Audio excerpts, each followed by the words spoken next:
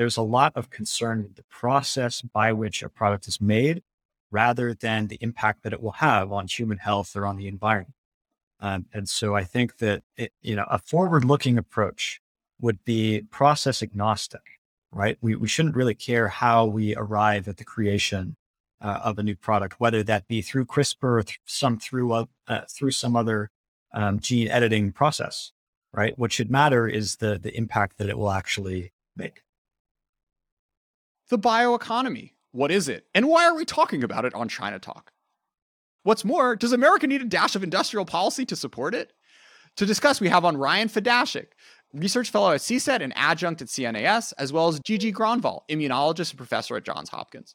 The report we're going to be discussing today was funded by OSEA, the Air Force's Office of Commercial and Economic Analysis, which supports the Office of the Secretary of Defense in assessing commercial and economic risks to the defense industrial base.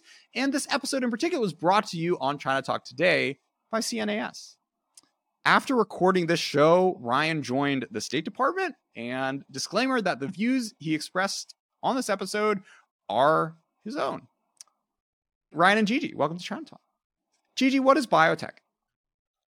What is biotechnology? Well, it's a useful application of biology in its most general sense. So the biotechnologies, we are accustomed to thinking of them like medical biotechnologies. The COVID experience has demonstrated that vaccines are an amazing biotechnology, but there are biotechnologies that are not medical as well. For instance? Well, it's possible to use biology to make things that we eat, and not just farming, but making beer or making impossible burgers. So burgers that taste like meat but are not actually meat. It's possible to use biotechnologies to make building materials. It's possible to use biotechnologies to do mining instead of using caustic chemicals. It's possible to use biology to do the work for you. And the bioeconomy. When did this phrase become a thing? So when did the bioeconomy become a thing? I think it became a thing when people realized that this was the technology that's going to drive us, that's going to drive economies in this century. And realizing that in order to have businesses that rely on biology and to lead in this world, you're going to need to have investments in the S&T development and the workforce and all these things to be able to sustain and grow businesses that rely on biotechnology. And the sort of impetus for people realizing that, this is something that's going to be particularly relevant in the 21st century. Was this sort of technological breakthroughs, regulatory breakthroughs? What were the kind of building blocks for more and more folks to get convinced that this is something really important on the horizon? I think for some decades now, people have been really thinking that biotechnology has tremendous power, but we haven't been able to really harness it. And I think every year that goes by, people think, oh, well, you've said that about bio before, that it's going to be super powerful. But every year, it does become more useful. The tools are being created to make it more powerful. So I think when you look back in the 70s, when people were starting to say, yes, biology is the future, we look back at the tools that they were able to use at that time and think, well, those are pretty rudimentary now in 2022. But yes, we've made a lot of progress over this time, and a lot of the dreams of the 1970s and 80s for biology are finally getting to be realized. Can we get an example? A lot of things that are possible. Well, so some of the tools that biology can use, like before, like building blocks of biology. So everybody is familiar with DNA, and you have a certain sequence, and every DNA is common across plants and animals, and in a certain sequence codes for the organism. And it used to be that you could read biology, read DNA pretty well, but now you're able to also write DNA a lot better. And so you can, for example, synthesize an entire virus in the laboratory. And this has incredible useful qualities that you can design a vaccine. Of course, there's also security risks for this too. Ryan, how do beets explain the bioeconomy? So in Champagne, France, there's this biorefinery called the Bazancourt-Pamacle facility that processes like 3 million tons of beets a year. And there's a surprising amount of stuff you can do with sugar beets, which I think illustrates the various stages of bioprocessing that Gigi's been talking about. You can take beets and break them down into sugar. You can use that sugar for cooking or for fuel. You can break the sugar and other beet byproducts down into lignans, which are polymers that you can use then in animal feed or you can mix to create concrete. You can break those lignans further down into acids and proteins that you can use to make nylon and other materials. And really, there are several questions that are embedded in this process. What are you doing with the waste from the beets? How are you harvesting and replanting the seeds? How are you growing bigger, better beets that give you more sugar and more lignin? And really, biotechnology at its current stage is about trying to answer those questions and trying to create bigger, better beets. And that sounds great. Why do we need a national strategy for it? I know I sound like Dwight Schrute over here or something, but no, because there's so many other applications that span, things that go well beyond beets, that extend into food, medicine, materials, energy, industries that we can use to solve some of the country's most wicked challenges. For instance, I think that there are a few discrete problems that, the Biden administration's focused in on. Climate is one of them. The economy is another. Public health and trying to manage the COVID-19 response is another. Biotechnology is central to answering all of those, right? In terms of climate, we need alternative, cleaner sources of fuel. We've been trying to subsidize and bring from nothing a biofuels industry in this country for decades. And I think synthetic biology can actually help with scaling up those efforts, driving down costs, potentially making this a really competitive industry. On food, I think it's obvious, right? We can eat beets. My heritage is Ukrainian. Got to do it all the time. But there are other foods we can grow and eat too, not just beets. There's something for everyone. But economically, though, I think there's the greatest promise. We shouldn't make this all about risk or trying to mitigate the next pandemic, although that is a crucial component. There are just so many opportunities to create stuff we use every day. The clothes I'm wearing now could be used with, beet nylon. Maybe that's a better branding campaign than, some of the problems that Nike and H&M have been having in China. But there are an infinite number of supply chain questions and problems that could be solved by synthesizing new materials in the United States.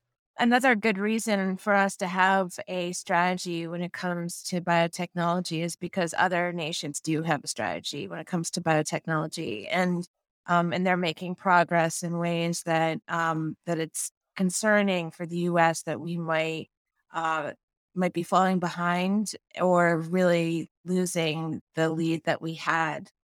Synthetic biology, which you just mentioned, was created in the U.S. The ability to use biology to engineer, to provide engineering solutions to problems, that was a technology that came about in the U.S. and was supported in large part by government funding.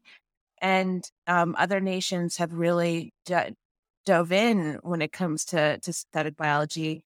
And they're also supporting the future workforce in ways that the U.S. is not doing as great a job at. Let's flip the question a little bit. Like, without a national strategy, what is like the worst case of Americans' role in the global bioeconomy 20 years from now? from my point of view, there is a serious risk of not being a first mover in a sector like biotechnologies, plural, where there are so many things we don't yet know that we don't yet know, right? When I'm thinking about what are the strategically consequential industries of the future, I'm thinking about technologies that have a relatively short-term, potentially precipitous impact that will do things and unlock potential that we don't yet fully appreciate down the road, and which are capital intensive, right? Which are not confined to digital space, where the risk of failure is more than opportunity cost. You can sink billions into something and lose. And that's really where we're playing very high stakes in strategic technological competition with China. Those kinds of industries, quantum information science, alternative sources of energy in terms of green technology, and of course, biotechnologies. And so that is why this seems like a particularly salient industry to focus on, because there are simply capabilities that seem like they will be coming down the tracks in the next 10, 20 years that I think it would behoove the United States to be the first mover and the leader in. We've seen ourselves fail time and time again in industries like telecommunications, industries like solar supply chains, which Chinese companies now dominate.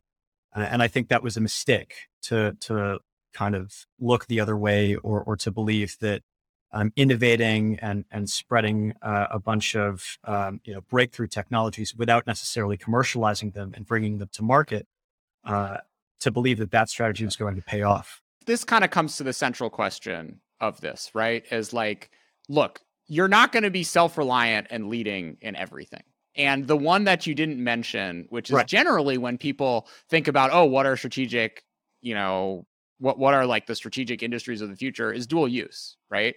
And stuff like the solar industry, not super dual use. I mean, like, yeah, on the margin, like it'd be, so you have some solar panels on a cruiser or something. But the vast majority of that is not the end of the world, I think, if the U.S. is if the U.S. is reliant on other countries, and then it's sort of like the question of where you draw the line around, if it's just a play of like, look, these are going to be big industries which will drive a lot of growth and tax revenue. That's a totally reasonable, and like you could have a small down payment as a nation and then sort of reap the benefits going down the road. Like that's one argument. But I guess I'm the question where you start branching out from arms and space capabilities and like chips that go into your fighter jets, and start going further and further away from like the core military technologies. It's an interesting question for me, where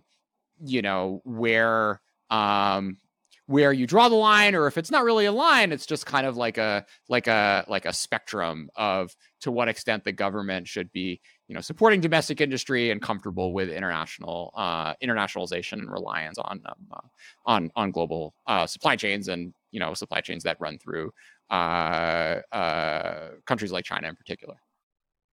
Yeah, I mean, I think for people who are worried that the U.S. is going to fall behind in biotechnology, it's especially concerning because biology is such a comprehensive technology. It's not like just solar panels that do a particular function. Bio could be applied to so many different things. And to fall behind in such a foundational technology is problematic for the economic security of the future. Also, militaries will need to use biology to do lots of different things that they might rely upon petroleum-based chemistries, now that they should be branching out and not being so dependent on petroleum for. So I think it's a degree of scale. I mean, biotechnology is just so much more useful, has so many more applications than many other technologies, and the consequences of falling behind, I think, could be more drastic. And we see what happens when countries have not invested in the same way during COVID, for example, there are countries who were not at the front of the vaccine line that because they did not have a pharmaceutical industry, and we see how that affects the health of people in those nations. So, I mean, it's having the technology within the U.S. is, I think, important for medical purposes, but other things too. I would add one corollary to this, which is if there's anything we've learned from experiences in other strategic sectors, it's that it's about more than technology and market share. It's about infrastructure. It's about building things that can be repurposed in a crisis, or supply chains that are resilient to shock, or facilities that are able to mode switch quickly. You know, when we're talking about biotechnologies, it's not just a matter of who is supplying the service and who is buying it from whom. It's about where we are building like supply chains to procure genetic resources and material, who is sequencing that material and those kinds of DNA, where we're storing that information, who is providing synthesis as a service, whether that's through physical hardware or through some other means, and then who is ultimately able to make discoveries of novel molecules and create novel materials first. And so it's not just a race to be the first in many of these applications, although I think that is important. It's also ensuring your long-term access, and that none of those steps in bioprocessing can be weaponized later on. GD, let's talk a little bit about talent development domestically and competing for it globally. How important is it, and what is and isn't being done, and what more work needs to be done on this front? Yeah, we have a lot that we can do to increase our workforce for biotechnology and be smarter about it. First of all, we train a lot of people in the United States. We in biotechnology, we have people who come over from all over the world to get graduate degrees, to get PhDs, to do postdoctoral fellowships at leading research institutions. And then we say goodbye and help them leave the country and go somewhere else to start their business, to start their lab, to continue their research.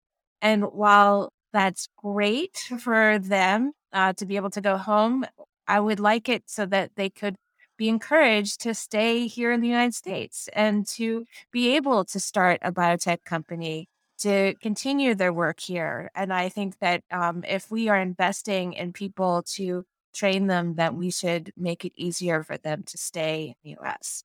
And that's kind of a no-brainer. A lot of people have said this, that we should, hand out green cards with PhDs. And that's, I think, a good idea.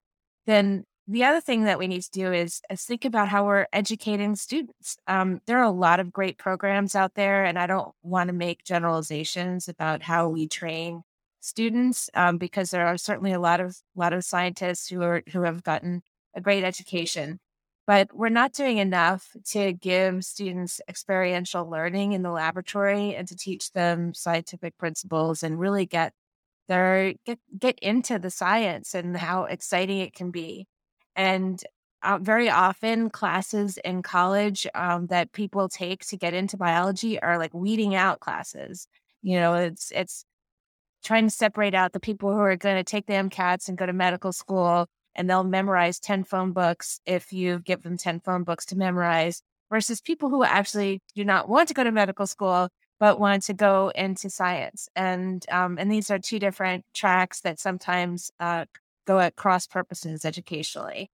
And so giving the people who want to do science opportunities to excel, to work in laboratories, and to actually do research is not something that's been a priority, and it has been a priority for other countries.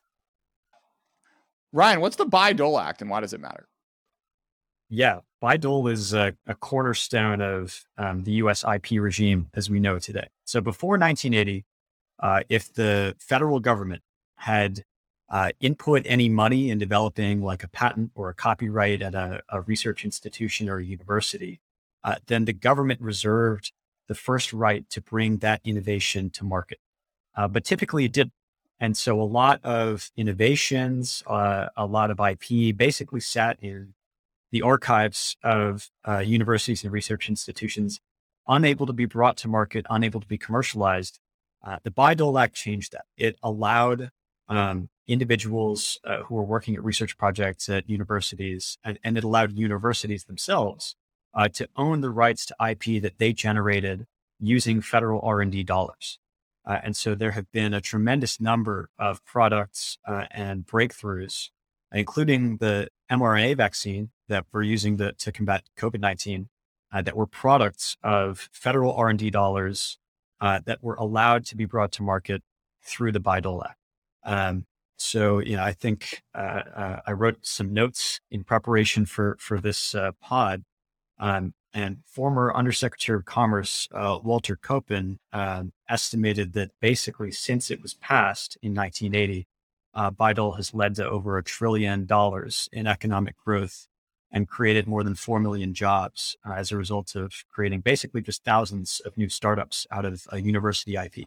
This is particularly important because it has direct bearing on biotechnologies today on the broader bioeconomy. There are just so many products or processes that have grown out of university research that are now becoming startups based in Silicon Valley, but also based in Miami, based in Boston, in other bioengineering hubs in Texas. And so this is directly creating a lot of the new innovations we're seeing in the field using processes like CRISPR. So Ryan, in your paper, you run through some, like metrics for grading the U.S. relative to the rest of the world on, how many companies are getting founded, how many PhDs are being created. It seems like, I'm a little less stressed out about this than I am about, battery production or what have you. What would you say are the emerging risks and, overall rationale for the government getting more involved and updating a regulatory and legal system, which it seems like it's doing okay, as well as spending more money in a industrial policy-esque fashion towards the bioeconomy? Sure. So the bottom line of Regenerate, the report I did for CNAS is yes, we're doing all right. But there are actually some worrying signs on the wall, right? It's not a feature of the report. The intent was not to fearmonger, but if you look at organizations like the Beijing Genomics Institute, BGI, it's now a leading producer of COVID test kits. Chinese vaccines like Sinovac and Sinopharm are really dominant in Latin America, Africa, Southeast Asia. Over the past 3 to 5 years, compared to the United States, Chinese institutions have been producing way more CRISPR-based plant genome editing studies. I think China now accounts for 40% of publications in that space globally. And so there are some things that are starting to change.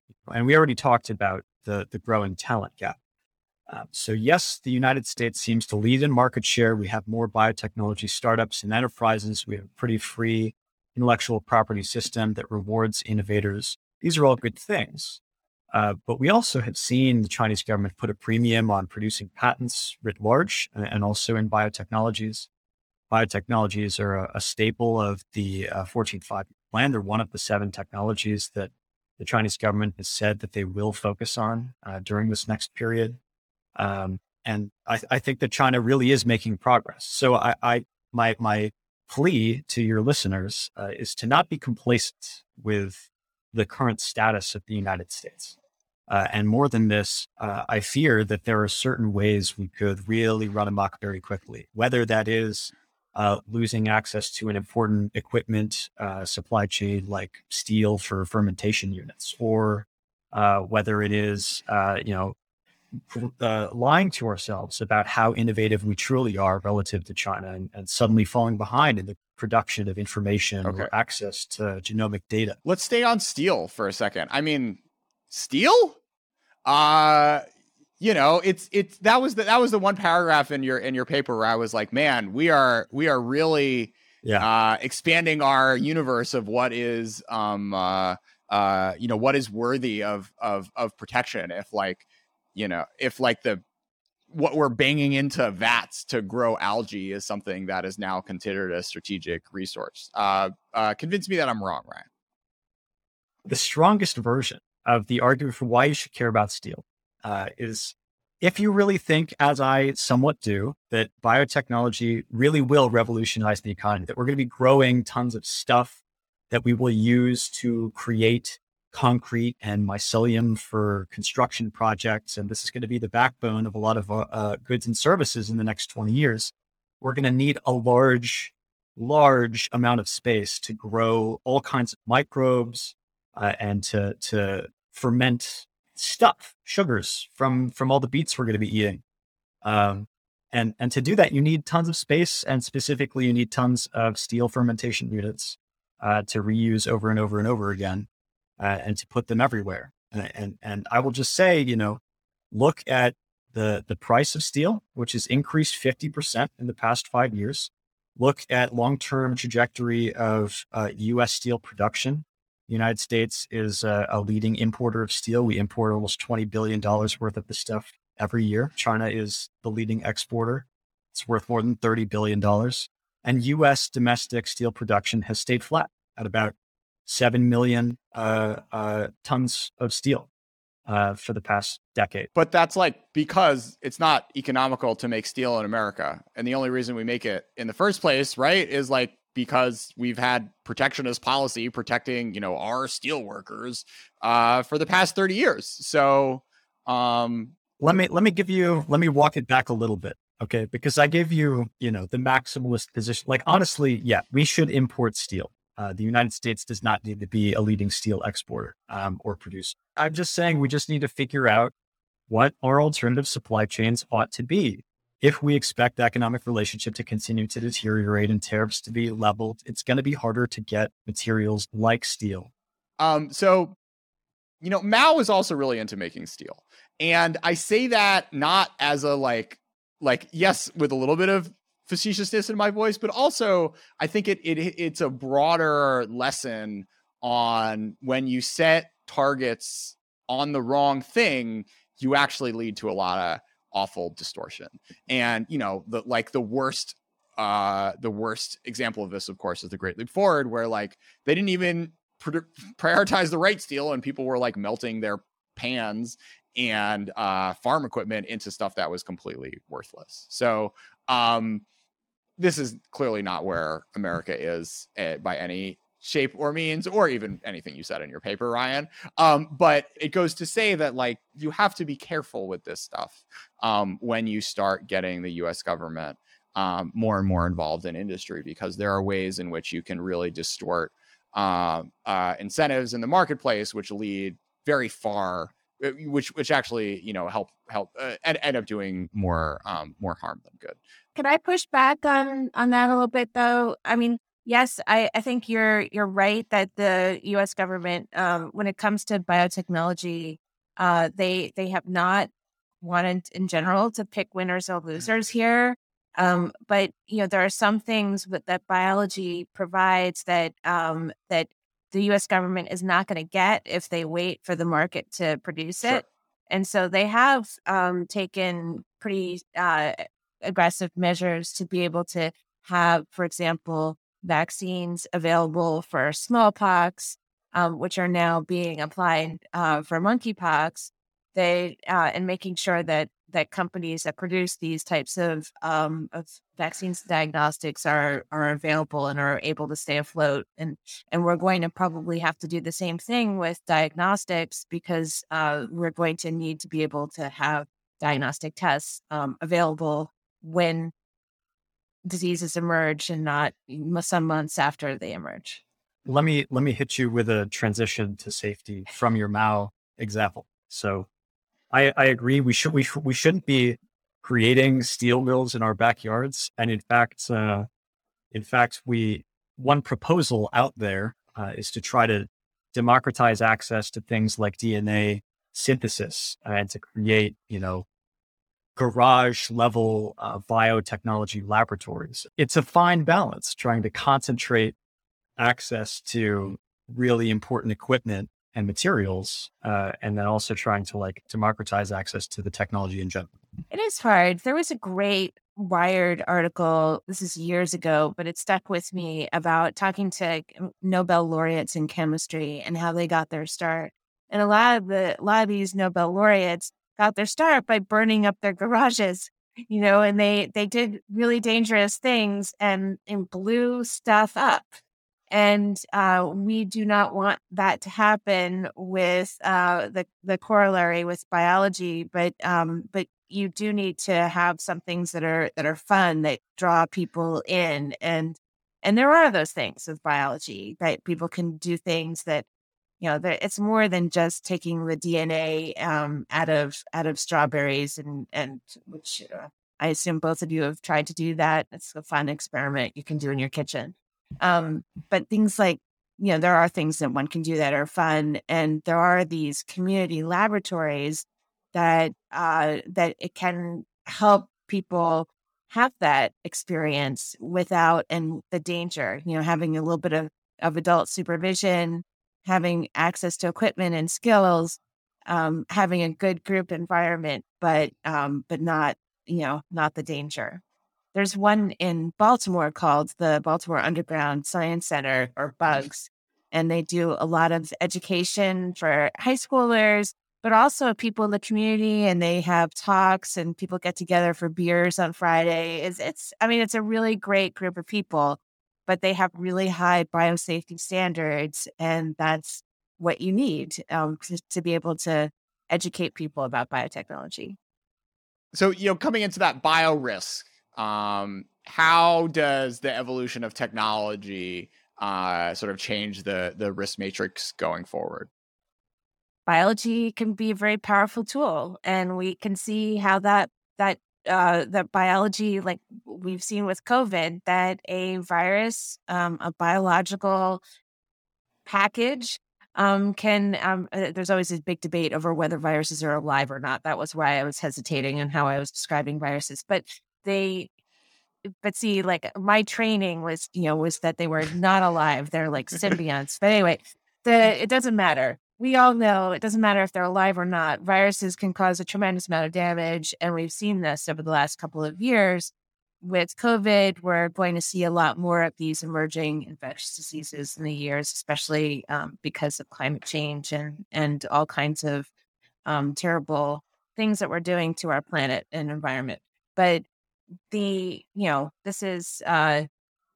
things don't just exist in nature. It is possible for people to manipulate these biological organisms. We have been very fortunate in our history that while there are nations that have poured a ton of money into biological weapons programs, we have not seen a whole lot of use of those programs. And so, for example, the Soviet Union and then Russia employed thousands of scientists to make weapons out of smallpox and anthrax, tularemia, and they were ready to use them, but thankfully they didn't. The current American regulatory environment, what does it get right and wrong when it comes to fostering a strong bioeconomy? We have this process of regulating the production of new, if you want to call them genetically modified or genetically engineered biotechnology products as they enter the market, right? We have the coordinated framework for the regulation of biotechnology. It was created in 1984, been updated a few times since then.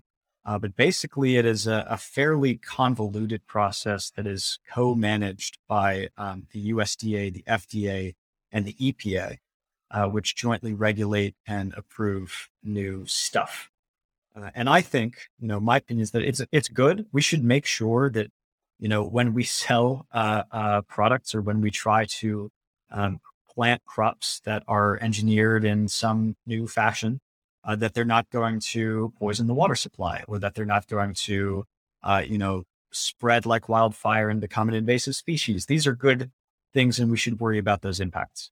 However, one of the problems with the way this coordinated framework is implemented is that it's extremely unclear about to whom individual companies ought to report new products because you have all kinds of newly fashioned, microbes that also produce chemicals that are used both for agriculture and for cooking. And so there are overlapping jurisdictions, number one.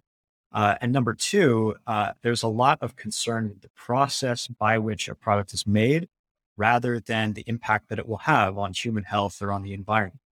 And so I think that a forward-looking approach would be process agnostic, right? We shouldn't really care how we arrive at the creation of a new product, whether that be through CRISPR or through some other gene editing process, right? What should matter is the impact that it will actually make. Yeah, there was an attempt to overhaul the coordinated framework and make it a little bit more um, to be more predictable to companies because it's a little simplistic to say like companies don't want any regulation. That's not true. They want to know what they're going to be facing, right? They want to know what kind of regulation is going to be affecting their products and they can prepare for it. And it is very confusing to know which of these agencies is going to be primarily regulating your product right now. There was an attempt to overhaul the coordinated framework at the end of the second Obama administration. And I think they thought that they were going to have a little more time for that process, and they didn't. And so they tried to wrap things up really quickly, and it didn't. It just left the job not completely done. What is a Manhattan Project for biology? I don't know if that's like the best analogy because,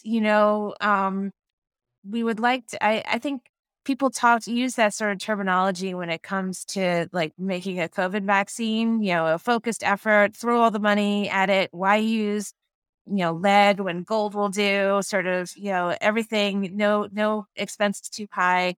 And if that's what you mean, then I think that's a good, that could be a good analogy. But Manhattan Project seems, considering it was focused on developing a pretty terrible weapon, I don't think that that's really applicable to biology.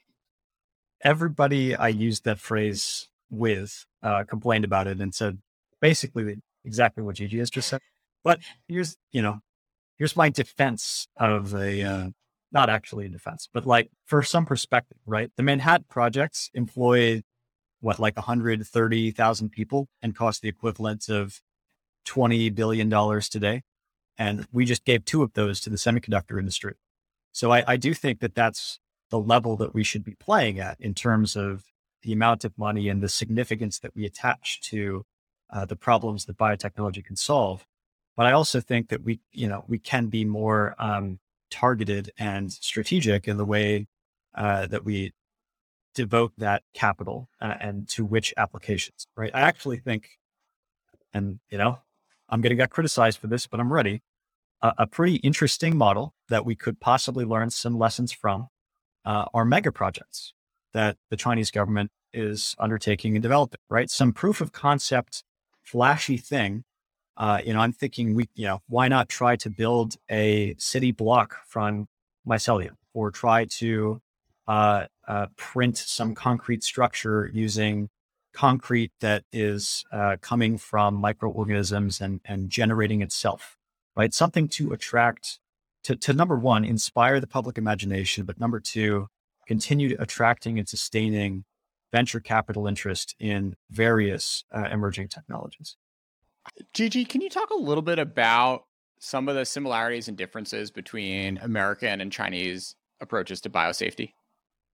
I think China has emulated U.S. approaches to biosafety for decades now in a lot of ways. Like, for example, early on when genetic engineering became a thing that we did, we had these review committees that were based in research institutions to review experiments and to give their blessing, look over biosafety protocols, decide which kind of experiments need to be in what kind of containment.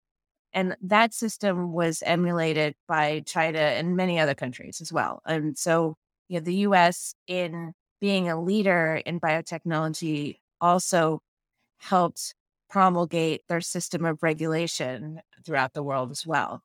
And that's another good reason to keep our foot on the gas, and still lead in this area.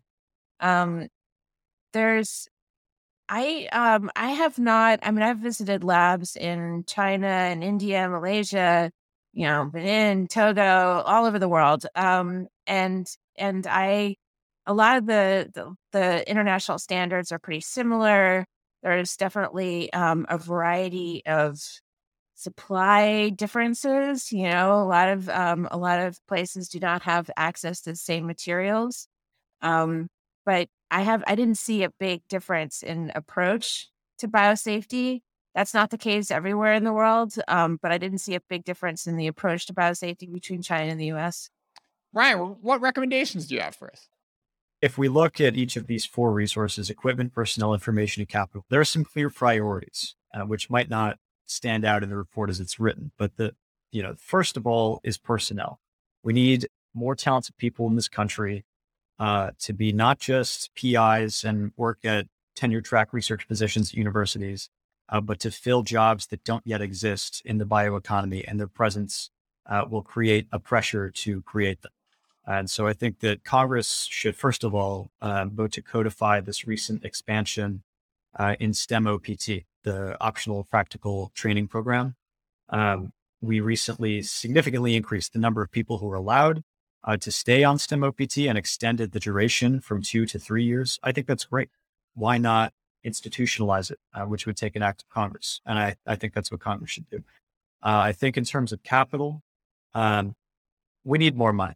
I feel like Mona Lisa Saperstein from Parks and Rec, like money, please. But honestly, that is what we need to sustain progress in biotechnologies. And so I say in the report that Congress should authorize significant increases in the budgets of tech incubators, like the Small Business Innovation Research Program, which is run by a lot of federal agencies. But why not give more money to USDA, FDA, EPA, NIH to do more with their current funding, and then also defense applications through like DARPA and In-Q-Tel. The last one I'll throw at you, at least for now, is about the way we handle genomic data and information. This is something that is of incredible importance to the Chinese government. My colleagues at the Center for Security and Emerging Technology are working on a lot of research right now about exactly what that looks like. But I will just say, I think that in the United States, the National Institutes of Health should create a gene bank that is really equipped for 21st century genomic research. We have a gene bank. It's updated maybe monthly. The user interface is terrible. And the process by which people can access that information and the contents of what's currently in that bank are just not adequate. I think one clear change, for example, could be to try to open up a lot of the data that the Food and Drug Administration holds right now as a result of reviewing so many applications for new products and so many tests that it conducts itself. I think researchers should be allowed to access some of that, at least at universities and at trusted research institutions, if not the private sector. Gigi, what are some of the dumbest things you've heard people propose to do with the American bioeconomy? Ryan's Ryan's Manhattan Project accepted, of course. Well, I'm just thinking back to, I think most people recognize that the bioeconomy is important. And I think what they don't understand is they don't have enough scientific expertise to understand, to have a good vision for how consequential it can be, and also to make good decisions. So my big recommendation is that there needs to be more scientific expertise in leadership, and not just people who are like head of NIH, because of course you're going to have a scientific leader that's head of NIH, but people who are like in the White House, not just dealing with biotechnology, but that have this expertise in their background. What I mean is that people who are training to be national security professionals need to have a lot more biology in their education, and they need to understand what it is, because it's going to be such an important part of our future. And I think bad decisions or bad suggestions come from this lack of expertise. And I think I've heard just about every bad suggestion when it comes to COVID in the last several years. And so it's really hard to pick just one thing that I've heard. But I think it comes from, a lot of things that I've heard come from smart people who are smart about lots of different things, but not about biology. And so when you lack these fundamentals, you're not going to be smart in that area. Is there like a particular way in which people are wrong, or do you think there's something about folks being more overconfident about biology because we're humans and I don't know, we take drugs, as opposed to semiconductors, where folks maybe have a better sense of just how confusing and foreign electrical engineering is to anything they've ever encountered before? Where do you think where do you think the overconfidence comes from, Gigi, or do you think it's just an endemic thing? I think there's a few things that are a problem. I don't know if people just assume that they don't understand a semiconductor. They know it's a thing that they just they're going to put in the too hard box and not worry about it. Whereas biology touches our lives a little bit more directly, and so people have stronger opinions about it, even if they're wrong. So I think, some basic things that microorganisms grow, they replicate. These are that people kind of miss that biology is different than other engineering disciplines because biology is, well, the other thing that people don't understand is that there's a lot we don't know. And people think that we are a lot more advanced than people were 100 years ago when dealing with 1918 flu, and that is true. But there's still a whole lot of biology out there that we are just learning about, and I think that people miss how much we have yet to discover. Ryan and Gigi, I close every show with a song. Do you have a biotech song up your sleeve by any chance? I was thinking, and I don't have one. I dropped you a link to some Chinese rap that I like, but that's it. I don't know. I've just been having Beyonce's Renaissance on repeat, and I can't think of anything there's a lot of biologically adjacent topics, but not of this. Check it out. Yeah. Emma. Fair enough.